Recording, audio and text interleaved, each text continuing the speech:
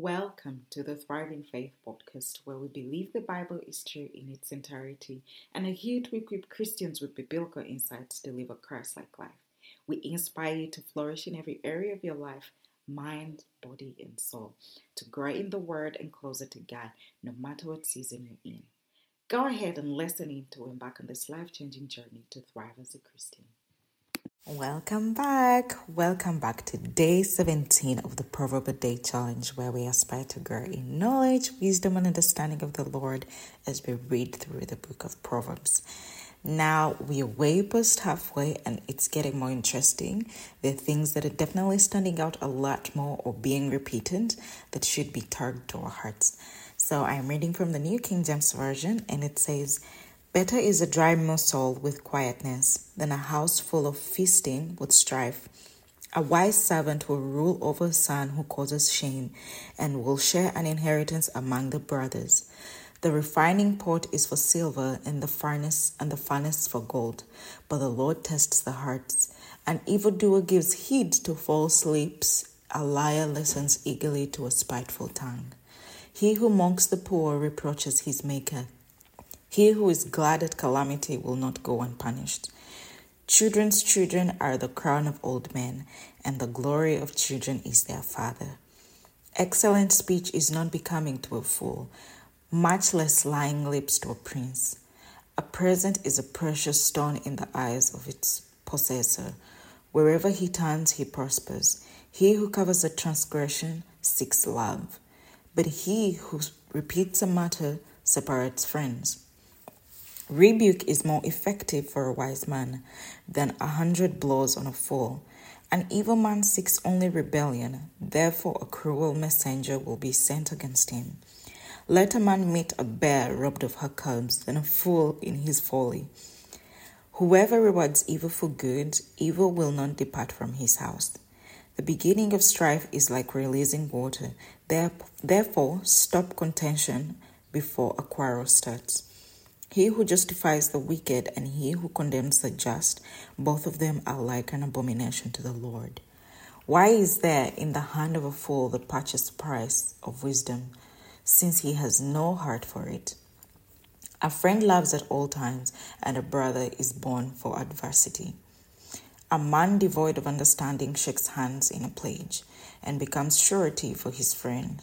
He who loves transgression loves strife, and he who exalts his gate seeks destruction. He who has a deceitful heart finds no good, and he who has a perverse tongue falls into evil.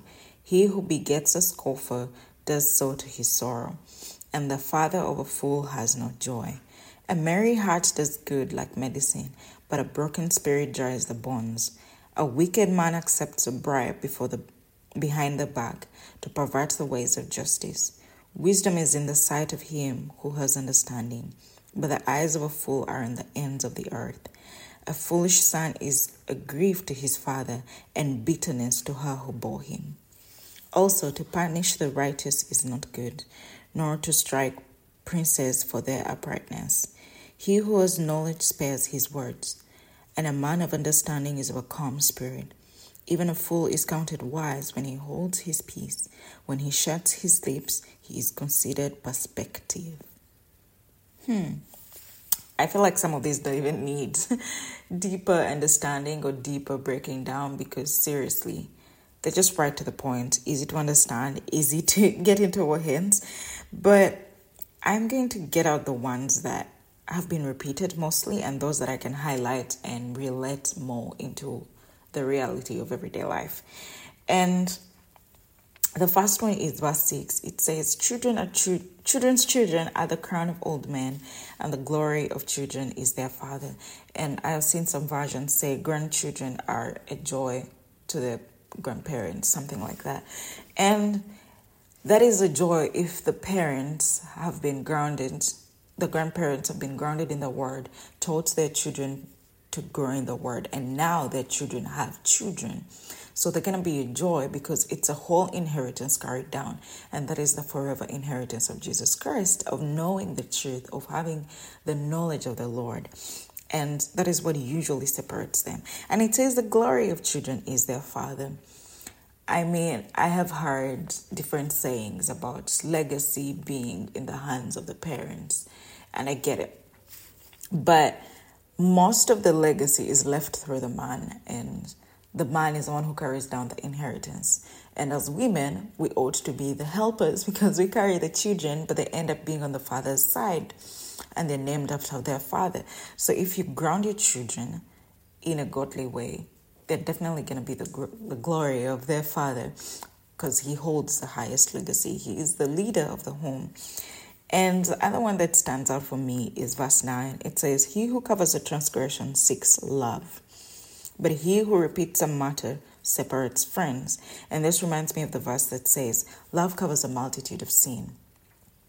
And the second part of the verse says, "But he who repeats a matter separates friends." So what does it mean? When you do something wrong and your friend forgives you, they love you. But ought not to do it again, like ever. Because the more you do it, it's going to separate people. It's going to break trust. It's going to feel like you're always doing that or you're doing it intentionally. And as Christians, that's what we ought to do. Ask for forgiveness and walk away from doing that thing again. Are there times when you're going to do it again? Yes, but the limit of how many times you do it and your intention should be the goal of intending. I don't intend to hurt this person. I don't intend to do something wrong to this person. And I love how it says, "He who covers a transgression seeks love." And the Bible tells us to forgive 77 times, 7 times. And honestly, it is sometimes more than that. It feels like sometimes it's more than that. And it's still very, very painful. And I'm speaking from a place where I've had to experience this myself, where you keep forgiving and forgiving. Because that's all you know. That's all you ought to do. And forgiveness takes off the burden from you. It doesn't mean that you automatically forget or the other person becomes perfect. No, it's because you ought to take the burden from you. And I've realized that when I don't forgive, I kind of push the Holy Spirit away. And I'll give an example. One time I was so furious. I was so mad at something that anyone would be mad at. I would be mad at. And I remember at the same time I was also praying to God about, to reveal to me something to help me make the decisions that I had to make then. And it was a very, very big decision. And I remember I prayed so hard. I prayed, I fasted, and I couldn't get an answer. It felt like, why is God so distant? What am I doing wrong? I am doing all these things right. Until it clicked to me. It was like a light bulb moment. And the Lord is like, you're still holding on to this. You still have the anger. You have not fully forgiven that person. So whether they acknowledge that they need to be forgiven or they did something wrong to you or whether they didn't, you ought to forgive them. And I remember telling the Lord, I'm starting to get teary. I remember telling the Lord, it's so hard because I am hurt. And it's so painful. And he was just like, you cannot forgive on your own. It is me to help you. And it was one of the hardest things to do, to just like forgive a person who you clearly knew had hurt you so bad, did not acknowledge that, they did something wrong to you or they hurt you. And then you have to move on from that. It feels like forever. It feels like, why am I doing it? Why do I have to be the bigger person? And yet I'm still carrying on the pain. But for them, it wasn't such a big deal. And I remember telling the Lord, just help me. So I put on my worship music and I was just in my room for like a couple hours. I would say minutes, but it feels like forever. And I was in there just telling God, just help me walk through this process. Help me forgive. Because I don't want to carry strife and anger because that blocks the Lord. It says, the Bible clearly says to be angry and not sin. But here I was holding a grudge and feeling like, I should never talk to that person or they should never cross my path again. And you can say all those things, but when your intention is right.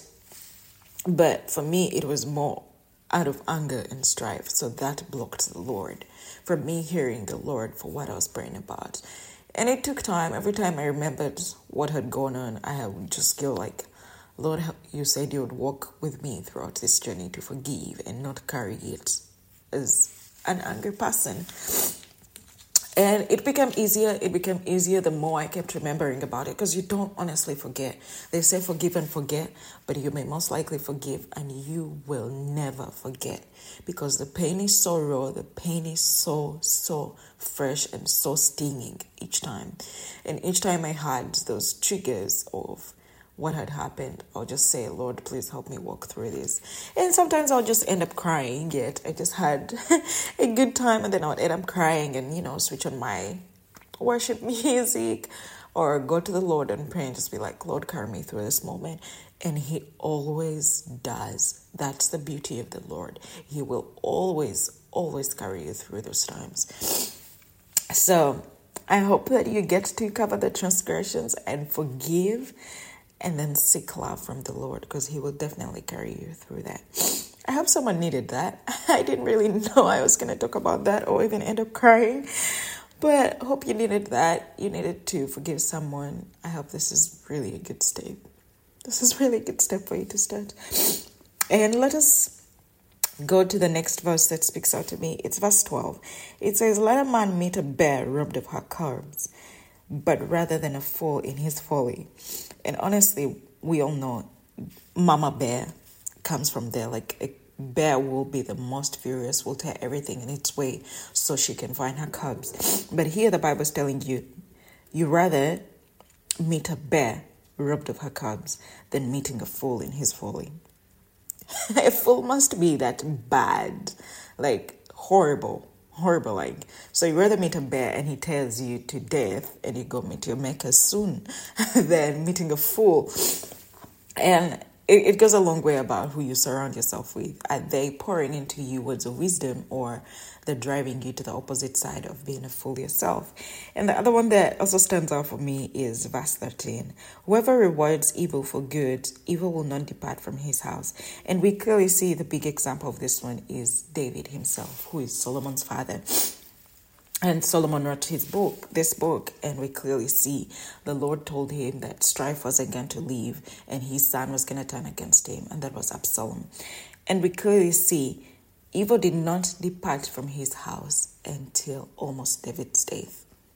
Because even before David died, his other son was trying to be king instead of Solomon, because he saw himself fit to be king.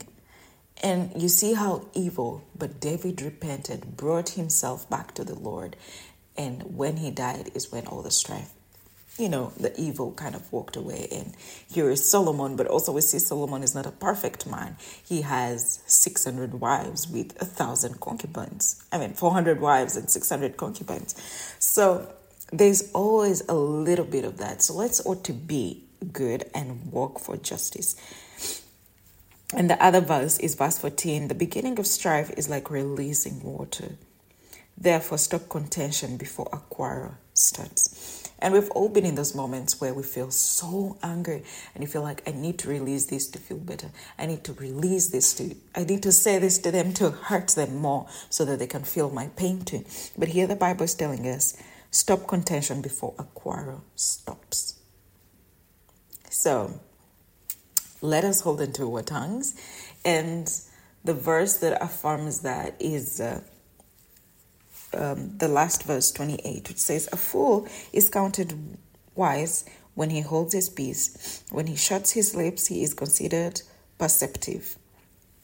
So how do you avoid a quarrel? You shut your lips, go to the Lord, take it to the Lord. And now taking it to the Lord doesn't mean that you just don't talk about that issue. Take it to the Lord, let Him work within you and that anger, and then He will guide you through on how to deal with that. Now you've talked to let me say it is a friend, you're mad at this person, you clearly have every reason to be angry. And you feel like, oh, I should hurt them.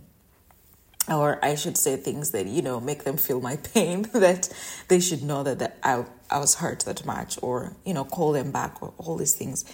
But taking it to the Lord, shut your mouth, take it to the Lord, and then He will guide you on how to deal with that. Then you can come back when you're a lot at ease. You will come back a lot at ease, and you will be able to, communicate properly. This is how I was hurt. This is this doesn't sound fair, or this is what happened. And oftentimes, more than usual, you will find out that the other person did not intend to hurt you.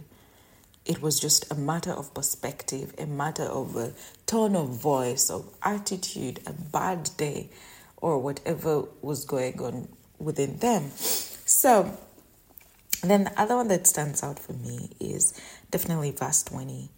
Oh no, verse 17 first. Let's first do verse 17. It says, a friend loves at all times, and a brother is born for adversity.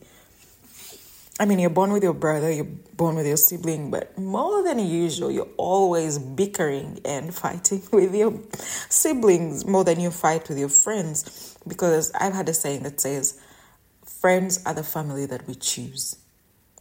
And family is the blood we are born with. So you clearly can't choose a brother, no, but you get to choose a friend. And here it says, a friend loves at all times. Let us be those friends who love at all times. Let us be friends that love at all times, that are caring and not looking out to do evil or bad to, our friends. And the other one is verse 18. A man devoid of understanding shakes hands in a pledge and becomes surety for his friend. And we read about this in the earlier verses. I think it was around verse 4 or 6, I don't remember so well, but it says not to shake our hands into a pledge on behalf of a friend. And here it affirms it too. And also verse 20 stands out for me. It says, he who has a deceitful heart finds no good, and he who has a perverse tongue falls into evil. Meaning, we need to tame our tongues, still about anger, forgiveness, and the things that we say when we are angry or discontent. I don't know why it's all directing to forgiveness, but I hope this is to someone who needs it. I didn't really have this in mind or even in my notes to talk about this, but I guess that's where the Holy Spirit is leading me. I hope anyone who is facing with anger, forgiveness, even me myself, there's still areas I need this much grace. So I hope it speaks to someone. I hope it speaks to someone, and you do the due diligence to walk with the Holy Spirit to guide you through this season. And verse 20 just tells us that, and he who has a perverse tongue falls into evil. And I still go back to James. He is my biggest pointer on how to tame the tongue, what to do to hold ourselves accountable and tame our tongues. And the next verse that stands out for me is verse 22. A merry heart does good like medicine, but a broken spirit dries the bones. Now, we read about this earlier. Let us just reaffirm it. A merry heart does good like medicine. Let us be the joyous ones, the positive ones, the encouraging ones, the uplifting ones. I think one of the Proverbs says that good words bring joy to the heart, something like that. And here we're saying, but a broken spirit dries the bones. Because imagine meeting a person who is always toxic, always negative, how much you would feel whenever they talk to you, discourage you. You always feel like, that person drains me. That person is never uplifting. It feels like you're dying slowly but sure in this person's presence. So let us be the ones that have good and merry hearts to do good and encourage others, uplift others in the Lord, and not be the toxic ones. And those are the things that stood out for me. And the biggest nuggets for me were to do good to our friends, to our family, to our children, and also to tame the tongue. To tame the tongue, especially in times of anger and in times when we don't know what to say or do. We rather keep quiet and ask the Holy Spirit to guide us. And also being fair and just. Verse 23 says, a wicked man accepts a bribe behind the back to pervert the ways of justice. So let us be fair and just in our rulings, in our responsibilities at work, in our ministries. Let us be fair and just. And also be optimistic and encouraging. Be the one who is the uplifting friend who loves at all times. And be the one whose mouth or whose words and whose heart brings good like medicine, and not be the broken spirit. Let's be encouraging and also shut our lips and hold our peace, especially in times we want to do the opposite. Let us hold on to that and let the Holy Spirit guide you. And let me know. Hope to see you tomorrow for day 18. Feel free to share this with all your friends. Let them join us in the Proverb a Day Challenge as we grow in knowledge, wisdom, and understanding. Feel free to follow me on Instagram, Imelda Ananziato, and also get some Bible supplies from Thrive in Faith Co. also on Instagram. Bye.